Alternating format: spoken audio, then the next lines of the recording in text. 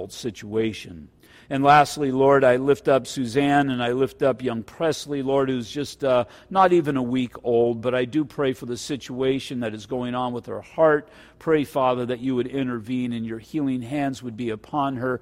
Pray, Father, that you would heal this young child. I pray that you would minister to Suzanne. Pray that you would minister to this family as a whole. And God, that their hope would truly be found to be in you. So once again, we just thank you for the privilege of prayer. Lord, I lift up this time now as we turn to your word, that you would bless us, we pray in Jesus' name. Amen. The Gospel of Mark, chapter 10, will be starting at verse 1.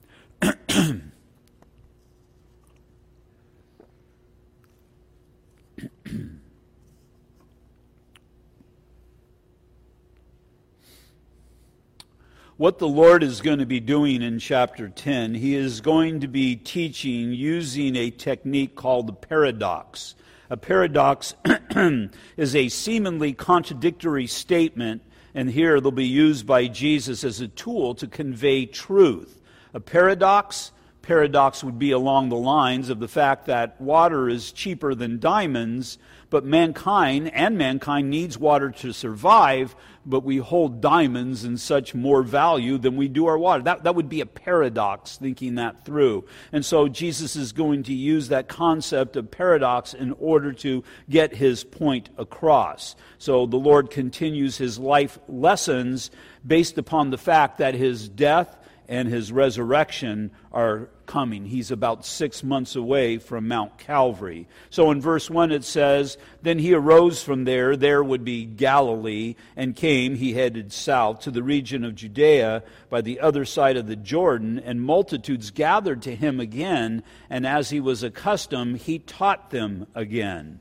And so the Lord's ministry, as we're told in Matthew chapter 4, was one of teaching, of preaching, and healing. And we've seen all of these elements as we enter into chapter 10. We have a series of paradoxes that the Lord is using for the purpose of teaching disciples, of conveying the message of the gospel and certain biblical truths to mankind. And so the teaching technique that Jesus employs here in chapter 10 is going to be seen in a series of 5 paradoxes. That's how we'll divide it up, that the Lord uses to instruct us in living a life that is worthy of being called a born-again believer. In Ephesians chapter 4, verses 1 through 3, it says, "I, therefore, the prisoner of the Lord, beseech you to walk worthy of the calling of which you were called, with all lowliness and gentleness, with long-suffering, bearing with one another, endeavoring to keep the unity of the Spirit and the bond of peace." It's just these results of the Word of God as we sit in the teaching of them and we have a heart to do them, that we see just so much come to pass in our personal life, but also in our corporate life as well. In the Genesis class that I'm teaching, we see I'm in chapter 6 and chapter 7, where God gives Noah all of the instruction to build the ark. And one of the most important verses that are in that section of Scripture is when we're told that Noah did it. If Noah doesn't do it, then he doesn't have an ark when the hard times, the difficult days come, and he perishes with everybody else. But since Noah was obedient, Noah was able to survive that deluge that came. And so as hard times are coming, as we're in the midst of the world and the trials of the world, we're given this detailed instruction from the Lord that if we do these things, blessed will be us when we do these things. So the first paradox is the two become one, verses 2 through 12. The Pharisees came and asked him, "Is it lawful for a man to divorce his wife?" testing him. And he answered and said to them, "What did Moses command you?" And they said, "Moses permitted a man to write a certificate of divorce and to dismiss her." And Jesus answered and said to them, "Because of the hardness of your heart, he wrote you this precept," or this command. "But from the beginning of creation, God made them male and female. For this reason, a man shall leave his father and mother and be joined to his wife, and the two shall become one flesh. So then they are no longer two, but one flesh. Therefore, what God has joined together, let not man separate." In the house of his disciples, in the house, his disciples also asked him again about the same matter. And so he said to them, whoever divorces his wife and marries another, now it's like let me make myself perfectly clear. Whoever divorces his wife and marries another commits adultery against her. And if a woman divorces her husband and marries another, she commits adultery. Now think of the importance of that final statement. Now this is from the perspective of God. In this particular case, they're trying to manipulate situations. They're trying to catch Jesus in a situation that he's unable to speak his way out of. But you look at what the Lord said in verses 11 and 12, speaking from the perspective of the man and the woman, whoever commits adultery against her, or when she commits adultery, remember what the penalty was for adultery? The penalty is death. Now, it doesn't mean that we go and we start stoning people for this, but the idea is, do you see what you're worthy of in the sight of God? And it's to take these things ultra serious. And so the problem, well, there were some issues that were going on in that day. The issues were there were certain teachers. When you go to Israel, especially on the Sabbath, you'll see people walking around in traditional, I shouldn't say traditional garb, but they wear these black suits and they'll have these hats. Some of them are kind of, these big fur hats some of them have, and some of them will have more of a plain hat. And they'll be dressed just a little bit different of these ultra-conservative Jews. And somebody asked, why the differences? Well, it's because certain people that are involved in these different sects of Judaism are dedicated to one teaching of a rabbi or another teaching of a rabbi. It's something that was very common then, and it's something very common today. And so there are certain rabbis that taught that you are not allowed, who are dedicated to the Word of God, that you are not allowed to divorce your spouse for anything other than sexual immorality. And then there were others, hey, if she burns your breakfast, if she's not taking care of yourself, then you've got permission to divorce your wife. And so for acts of the flesh, either way, they're giving their interpretation of Scriptures, and Jesus is basically saying that's not God's interpretation of Scripture. Now, God has given an opportunity for adultery, but again, what was the penalty for adultery? It was death. And so that was the only reason that man was able to divorce his spouse, his wife, or a wife divorce her husband. Because what Jesus points out, and as he goes back to Genesis chapters 1 and 2, that man and wife were supernaturally joined together, so how would it even be possible for mankind to separate that? And if we think these things through, it's really impossible. So keep in mind, Jesus is still expanding on what he had taught in chapter 8, verses 3 through 4, as far as the kingdom of heaven. It says in verse 34, then he called his people to himself with his disciples and said to them, whoever desires to come after me, let him deny himself, take up his cross and follow me. For whoever desires to save his life will lose it, but whoever loses his life for my sake and the gospel's will save it. So he's still of that same mindset, illustrating chapter 9, verse 34, but they kept silent, for on the road they had disputed amongst themselves who would be the greatest. And so it's the backdrop of those two concepts, that I am to deny myself, that I'm to take up my cross and nail my flesh to that cross. That as far as to be greatest, we saw that lesson last week, the way up is truly down on my knees and to be the servant of all. Want to be really great in God's kingdom? Well, take last week's checklist as far as being a servant, being humble, and apply it to your marriage. Apply it to that place. A lifetime marriage is the most difficult thing that man or wife will ever do. You have these two people who are imperfect people that are joined together, and it requires a lifetime of dying to self for the benefit of one another. Now, this is one of those things that once you do that, your marriage is strengthened, your marriage is improved, and you'll be a beneficiary of doing that. But the problem is pride. Pride causes us to go off in our respective corners in that boxing ring. And when we do that, there's a great rift that will exist. Marriage requires a person to die to self and take up the cross every moment of their life. And that is one of the reasons why God has caused the two to become one. Because in the flesh, there's not a marriage that's going to be able to survive. But in the Spirit, all things are possible. So we looked at a list last week and see how it applies to marriage. In that last week, we saw our teaching in 5 headings. Be a servant, be receptive, be gracious, be radical, and be pure. So necessary in our relationships with one another, and how much more so in a relationship with husband and wife.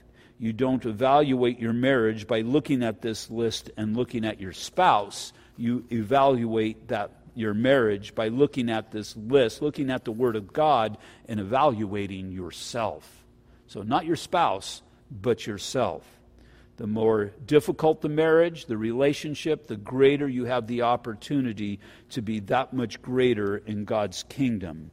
Again, verses 2 through 4, the Pharisees came and asked him, "Is it lawful for a man to divorce his wife?" Testing him. So if he said no, then they were going to go one way. If he said yes, they were going to go the other way. But he answered and said to them, "What did Moses command you?" And they said, "Moses permitted a man to write a certificate of divorce and to dismiss her." Well, again, it's for the idea of adultery. But what they're trying to do is they're looking for loopholes. And so you had those, again, who are different sects of Judaism. But what does Jesus do? Jesus goes straight to the Word of God. And it's the place that we need to go, because we have what is necessary for every aspect of living a life that gives glory to God. Also, take it even back from there, living a life that is going to be sufficient for myself, sufficient for my wife, sufficient for my family. Verses 4 through 5. And they said, "Moses permitted a man to write a certificate of divorce and dismiss her." And Jesus answered and said to them, so he's answering that response of theirs, "Because of the hardness of your heart, he wrote you this precept." What is it that is a hard heart? A hard heart is a heart that will not forgive. It's a heart that will not be open and pliable to the Word of God. And so, unfortunately, we do have those areas of the Scripture because it comes necessary because of a hardened heart. A hardened heart can be the one who goes off and commits adultery. Maybe comes back and even repents, maybe not, but then that other heart can be so hardened. And if you're able to overcome that, then God will be glorified through that relationship to repentant people that desire to get back right with God. Also, we see in 1 Corinthians chapter 7 that there's an opportunity when an unbeliever departs because of that hardened heart, and they depart from that relationship. It could be physically and it could be spiritually. And what I mean by that, somebody that just takes off for whatever reason, or somebody who maybe is there but isn't really there, somebody who isn't participating in the marriage. Now again, we can so start manipulating that for our will to come to pass. This is something that ought not to be taken lightly, because again, in marriage vows, we make our vows to God, not to one another. God works that miracle, and it's what I point out in the marriages that I officiate. God is working a miracle during that time as He fuses the two together, as He bonds the two together, and as the two become one. And so the only thing that is able to separate that is God, obviously, but mankind, as we conduct ourselves according to the Word of God, and it's through that hardened heart that we see of one or the other, which can come about through adultery or can come about through abandonment. It's something that we must pray over and do diligence over. The problem here is marriage is being examined from the negative view. Now Jesus goes on to show God's divine design for marriage, verses 5 through 9. And Jesus answered and said to them, Because of the hardness of your heart, he wrote you this precept. But from the beginning of the creation, God made them male and female. For this reason, a man shall leave his father and mother and be joined to his wife, and the two shall become one flesh. So then they are no longer two, but one flesh. Therefore, what God has joined together, let not man separate. What God has, again, supernaturally joined together, let not man separate. Now think of this work that God does. We're told in the Scriptures that it's not good for man to be alone. When it says man, mankind. It's not good for mankind to be alone. Why is it not good for mankind to be alone? There's a variety of reasons, but I believe the main reason when it comes to the context of marriage, why it is not good for mankind, for male or female, to be alone, is because, well, we see in Genesis chapter 1, God made them according to His image. According to His image, He made them male and female.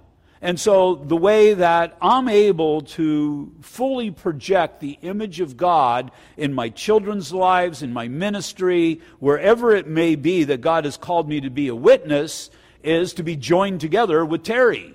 And it's as we are joined together and we're fulfilling God's ministry in our marriage that God fulfills what He desires through that marriage. And so it wouldn't be good for Mike to be alone. It wouldn't be good for Terry to be alone. And that's kind of twofold, looking at, well, if God has called us to be married and we refused the will of God, that wouldn't have been a good thing. But since we are married, if we made that decision to be divorced, once again, we're not fulfilling the image of God. And so it's not good for man to be alone. Why? Because the two become one. Why do the two become one? Why are they fused together? Again, to fulfill God's image, because God's got reason and purpose for those whom He has joined together. Why did man join us together? Well, for so many reasons. I can think of 4 of them. Now I can think of 4 plus 7. The number 1 ministry that we have with the 4 children that He has given us, and now the 7 grandchildren that He has given us. There's the work of ministry and everything else, but it's undeniable the people that He has brought into our household and those who we are to minister to. And the only way we're able to minister to is to be the team that God has called us to be. And my weak parts, she's strong. And her weak parts, I'm strong. And as we come together, we're able to fulfill God's image into the lives of those God has called us to minister to. 4 things that God wants to see in marriage. First, it's a dedication to our differences. In verse 6, but from the beginning of creation, God made them male and female. So again, made them in His image, male and female. So what's my job? Well, my job in marriage is to fulfill how God has created me as the man. I am to fulfill the masculine portion of our marriage. And as I do that, we'll do well. My wife, what is she called to do? She's called to fulfill the feminine portion of our marriage. And she does that real well. I do my part real well. And again, we're fulfilling the image of God. And guess what? Regardless of what society tells you today, there's a difference between men and women. Deep truths from Pastor Mike here.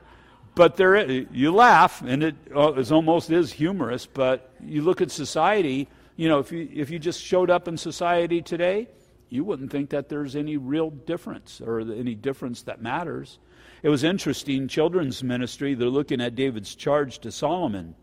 And in 1 Kings chapter 2, we kind of focused on this in devotions tonight, but it says, chapter 2, verse 1, now the days of David drew near that he should die, and he charged Solomon his son, I go the way of all the earth, be strong and prove yourself a woman. No, it doesn't say that. Prove yourself a man. Why? Because he is to fulfill whom God has called him to be as the man He has called him to be. Now, if that was David's daughter, he'd tell him, prove yourself a woman after God's own heart.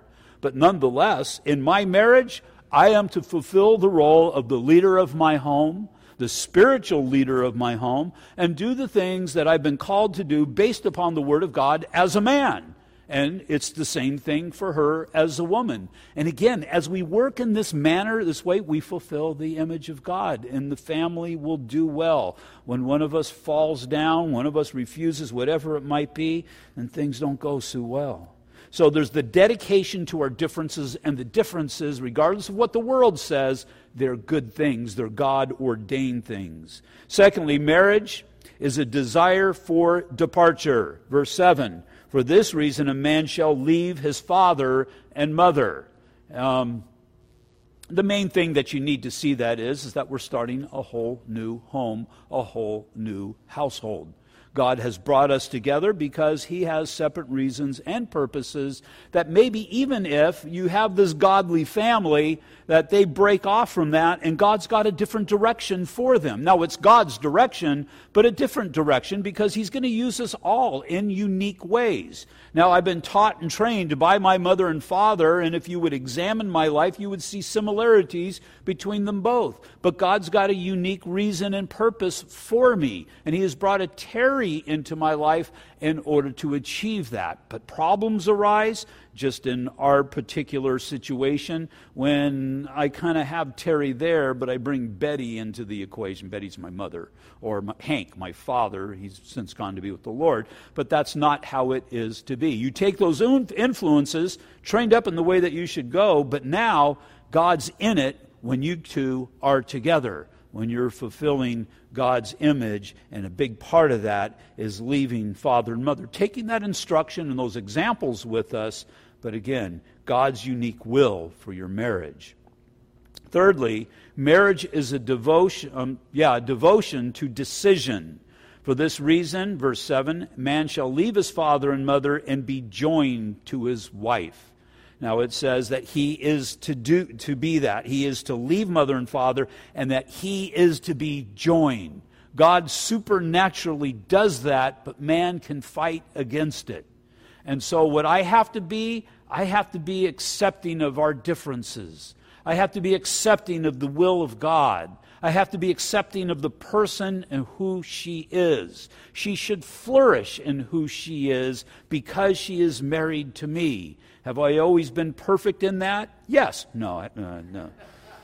No, I haven't. I haven't. And again, we can both keep a list of where we haven't, but that's not what the desire of God is to make that conscious decision every day to be joined together with my wife for God's reasons, God's purposes. As the Lord, I believe, has called me to go and teach that class, it's down in Yucca Valley. We have an hour and a half. Really, it takes about 2 hours with traffic to get down there, about an hour and a half to get back. Time of day we leave, the traffic's not so bad. So there's those 3.5 hours that God has given us. And really, just to not so much to renew our marriage. I mean, driving a car is not going to do that.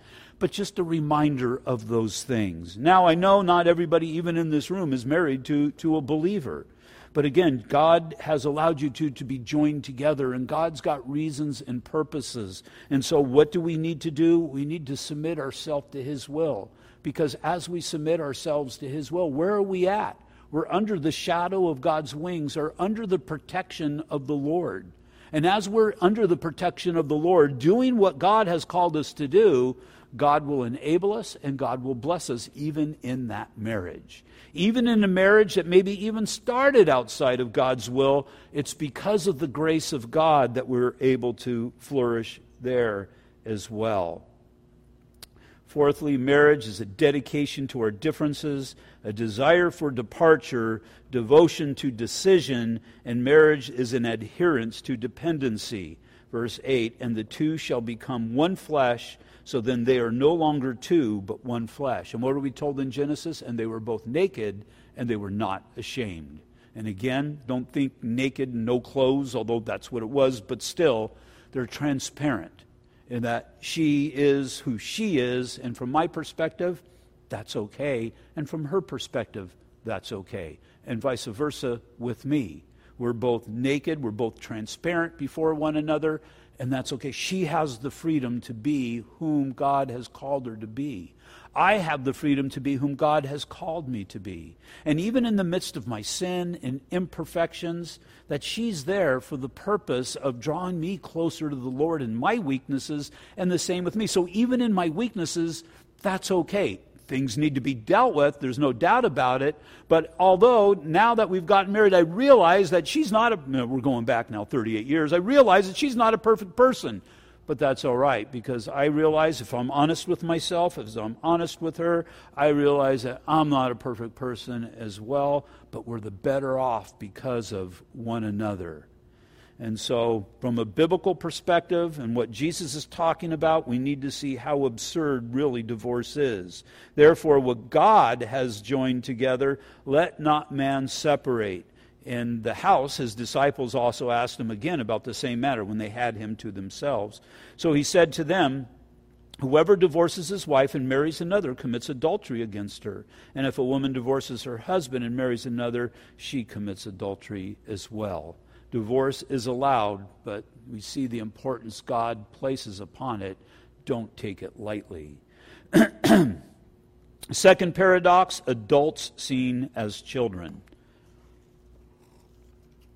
Verses 13 through 16. Then they brought little children to him that he might touch them, but the disciples rebuked those who brought them. But when Jesus saw it, he was greatly displeased and said to them, let the little children come to me, and do not forbid them, for such is the kingdom of God.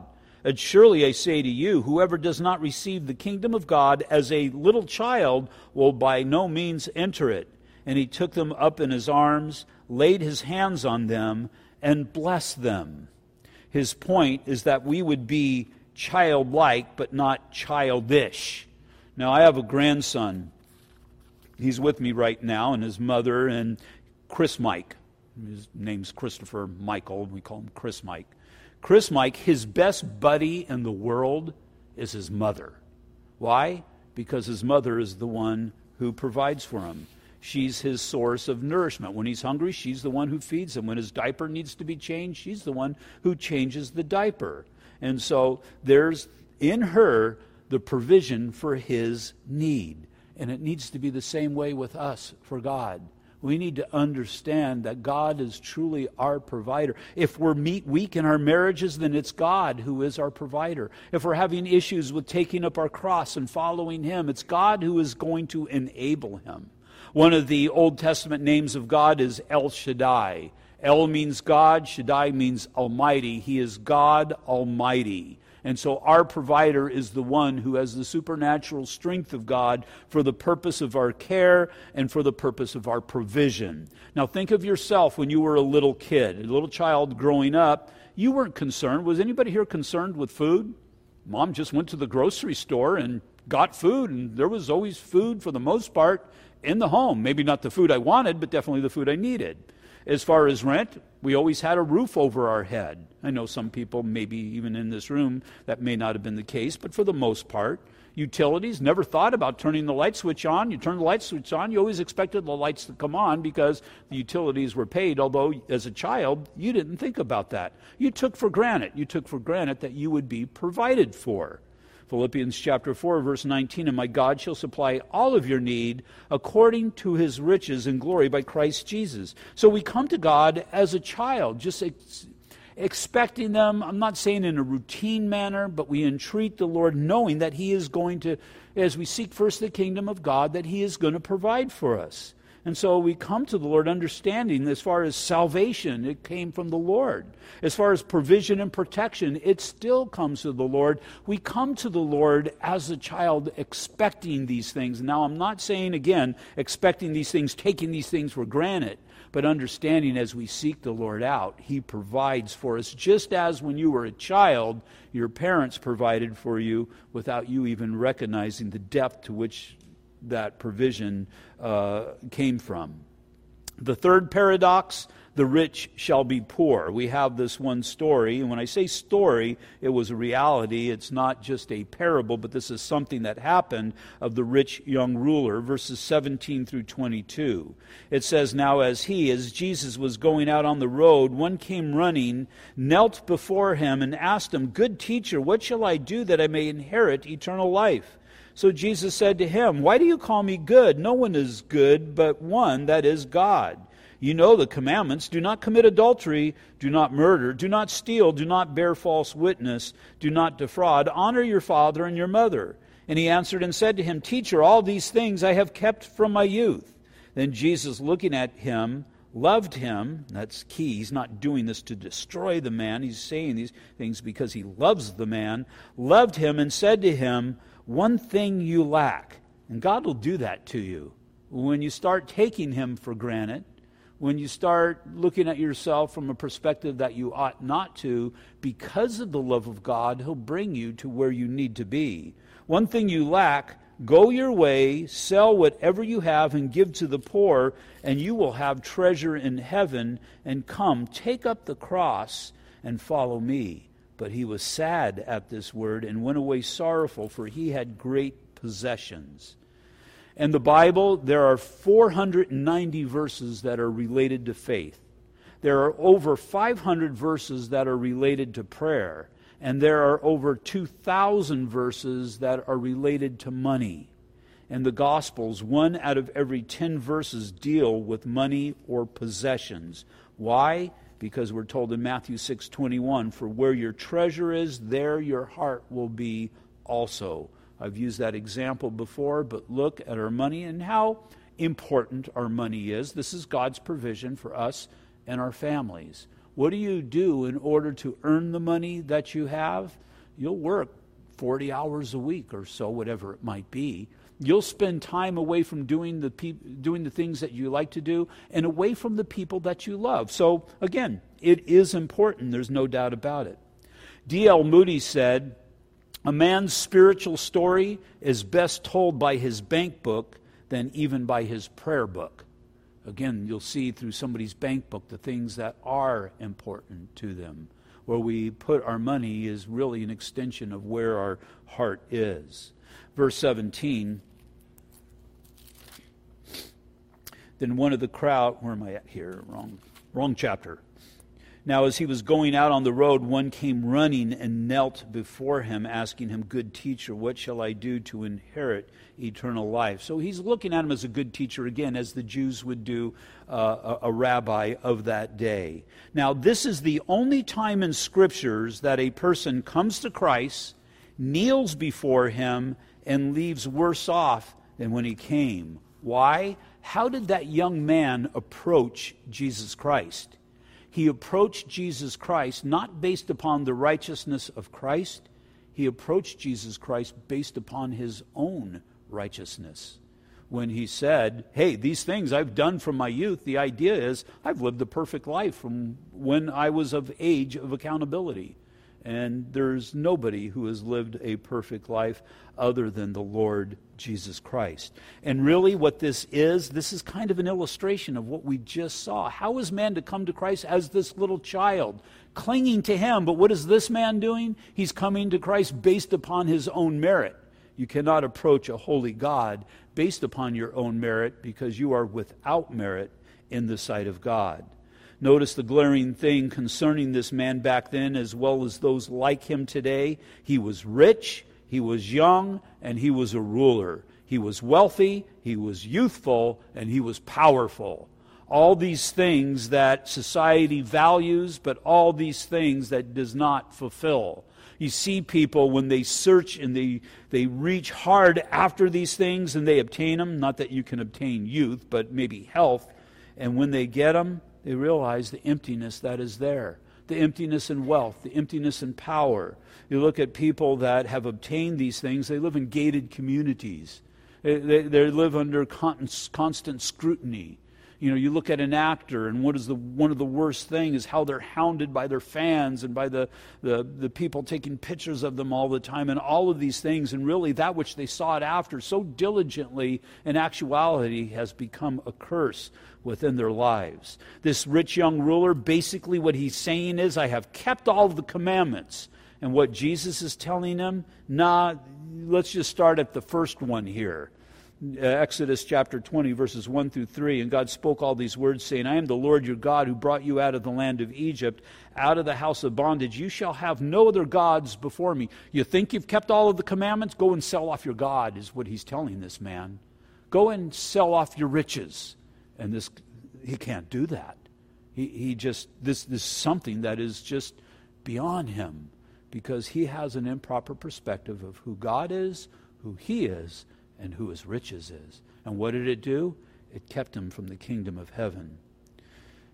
Fourth paradox, you must leave in order to receive. Verses 23 through 31. Jesus said to him, if you can believe, all things are possible to him who believes. And so if he would have submitted himself to Christ, he would have been able to do these things. Immediately the Father... I'll try and stay in the right chapter here. Verse 23, I was in chapter 9. Verse 23, then Jesus looked around and said to his disciples, how hard it is for those who have riches to enter the kingdom of God. And the disciples were astonished at his words, but Jesus answered again and said to them, children, how hard it is for those who trust in riches to enter the kingdom of God. It is easier for a camel to go through the eye of a needle than for a rich man to enter the kingdom of God. And when they were greatly astounded, saying amongst themselves, who then can be saved? But Jesus looked at them and said, with men it's impossible, but not with God. For with God all things are possible. Now Peter is digesting these things as he's hearing them, and he's asking them a legitimate question. Verse 28, then Peter began to say to him, see, we have left all and followed you. And so Jesus just told that rich young ruler to leave all and come and follow him. Now Peter's saying, hey, we've done that. Now, Peter's not looking for riches. He's not looking for basing this upon self-righteousness or whatever it might be. He's just considering the concept. So Jesus answered and said to him, surely I say to you, there is no one who has left house, Peter and the disciples have done that, brothers or sisters or father or mother or wife or children or lands for my sake and the gospel's, who shall not receive 100-fold now in this time, houses and brothers and sisters and mothers and children and lands with persecutions, and in the age to come eternal life. But many who are first will be last, and the last will be first. And so the idea is, you've left that family, but look at the family that you have gotten. Look, as you left the world and you entered into the church of the living God. Look at all that you've received from there. Now, you notice one word there that, all this brotherhood and friendship and sisters and brothers in the body of Christ, mothers, older men and women who are able to mentor you and minister to you, children, those whom you're able to serve, lands, and just the provision that God's able to provide. And then that one word, with persecutions. He just kind of threw that in there because that's a reality within the body of Christ. But really what Peter wants Jesus to do is to justify what he has done as he has given up his life of fishing. But how much more? How much more have you received as you have received the benefits, not just of God in your life, but also of the church? And as we receive the benefits of the church, we receive that which is necessary for hope and strength in the midst of hardship in this life. And as we realize that, you're realizing that in actuality, I am in the midst of God, because everybody who is part of the church, who is born again, is filled with the Spirit of God. And as I need provision in my life, God provides for that through the body of Christ. As I need strength, as I need hope for the day, as I need encouragement, whatever it is, it comes as we plant ourselves for fellowship in the body of Christ to be able to receive of all that God has. This is the reality of being a born-again believer. Again, it's not just getting saved and then at some point in life or some point in death going to heaven, but it's receiving in the midst of persecution, but of the benefits that God has for us as well. When we were growing up, we were Ursiolis. Dad was the father and mom, and I had the benefits of being part of that family, but now I have so much more being part of the family of God.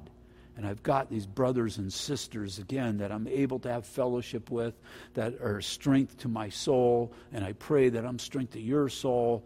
And we're just doing what God has called us to do. And as we do these things, we'll do well.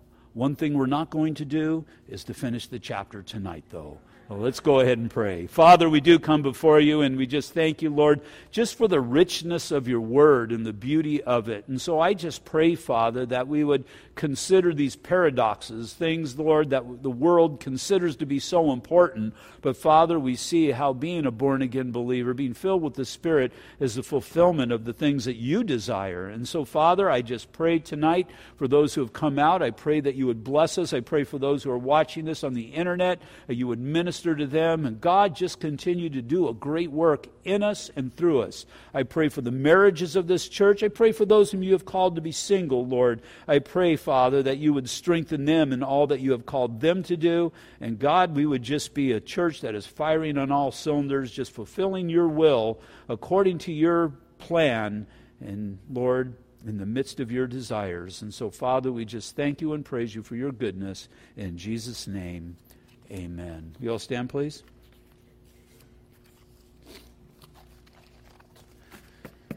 Again, if you're able to come alongside of us, we can use help on Sunday night in the service to our community. It's not too late. As far as trunks, I don't know, can they still do that as well, Deborah? Yeah, so just talk to Deborah about that, and that would be a blessing.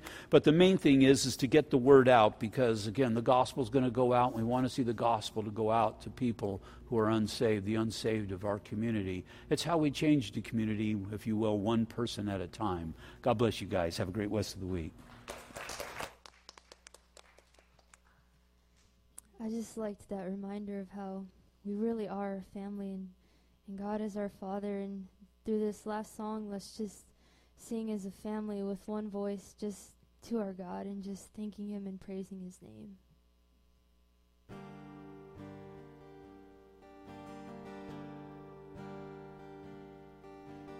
Up from the ashes, your love has brought us out of the darkness and into the light, lifting our sorrows, bearing our burdens, healing our hearts. To our God we lift up one voice, to our God we lift up one song, to our God we lift up one voice, singing hallelujah. Chains have been broken, eyes have been opened, an army of dry bones is starting to rise. Death is defeated, we are victorious, you are alive. To our God we lift up one voice, to our God we lift up one song, to our God we lift up one voice, singing hallelujah, hallelujah, singing hallelujah, hallelujah. Make His praise glorious, glorious, glorious, for His name is glorious, glorious, glorious. Make His praise glorious, glorious, glorious. Shout His name, glorious, glorious, glorious. To our God we lift up one voice, to our God we lift up one song, to our God we lift up one voice, singing hallelujah. To our God we lift up one voice, to our God we lift up one song, to our God we lift up one voice, singing singing hallelujah, hallelujah, singing hallelujah, hallelujah.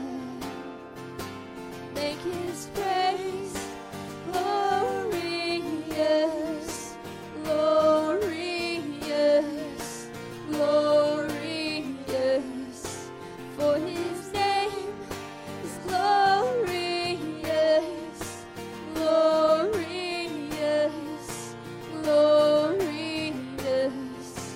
Make his praise glorious, glorious, glorious. Shout his name, glorious, glorious, glorious. Amen. God is good. God bless you guys. Have a good rest of your week.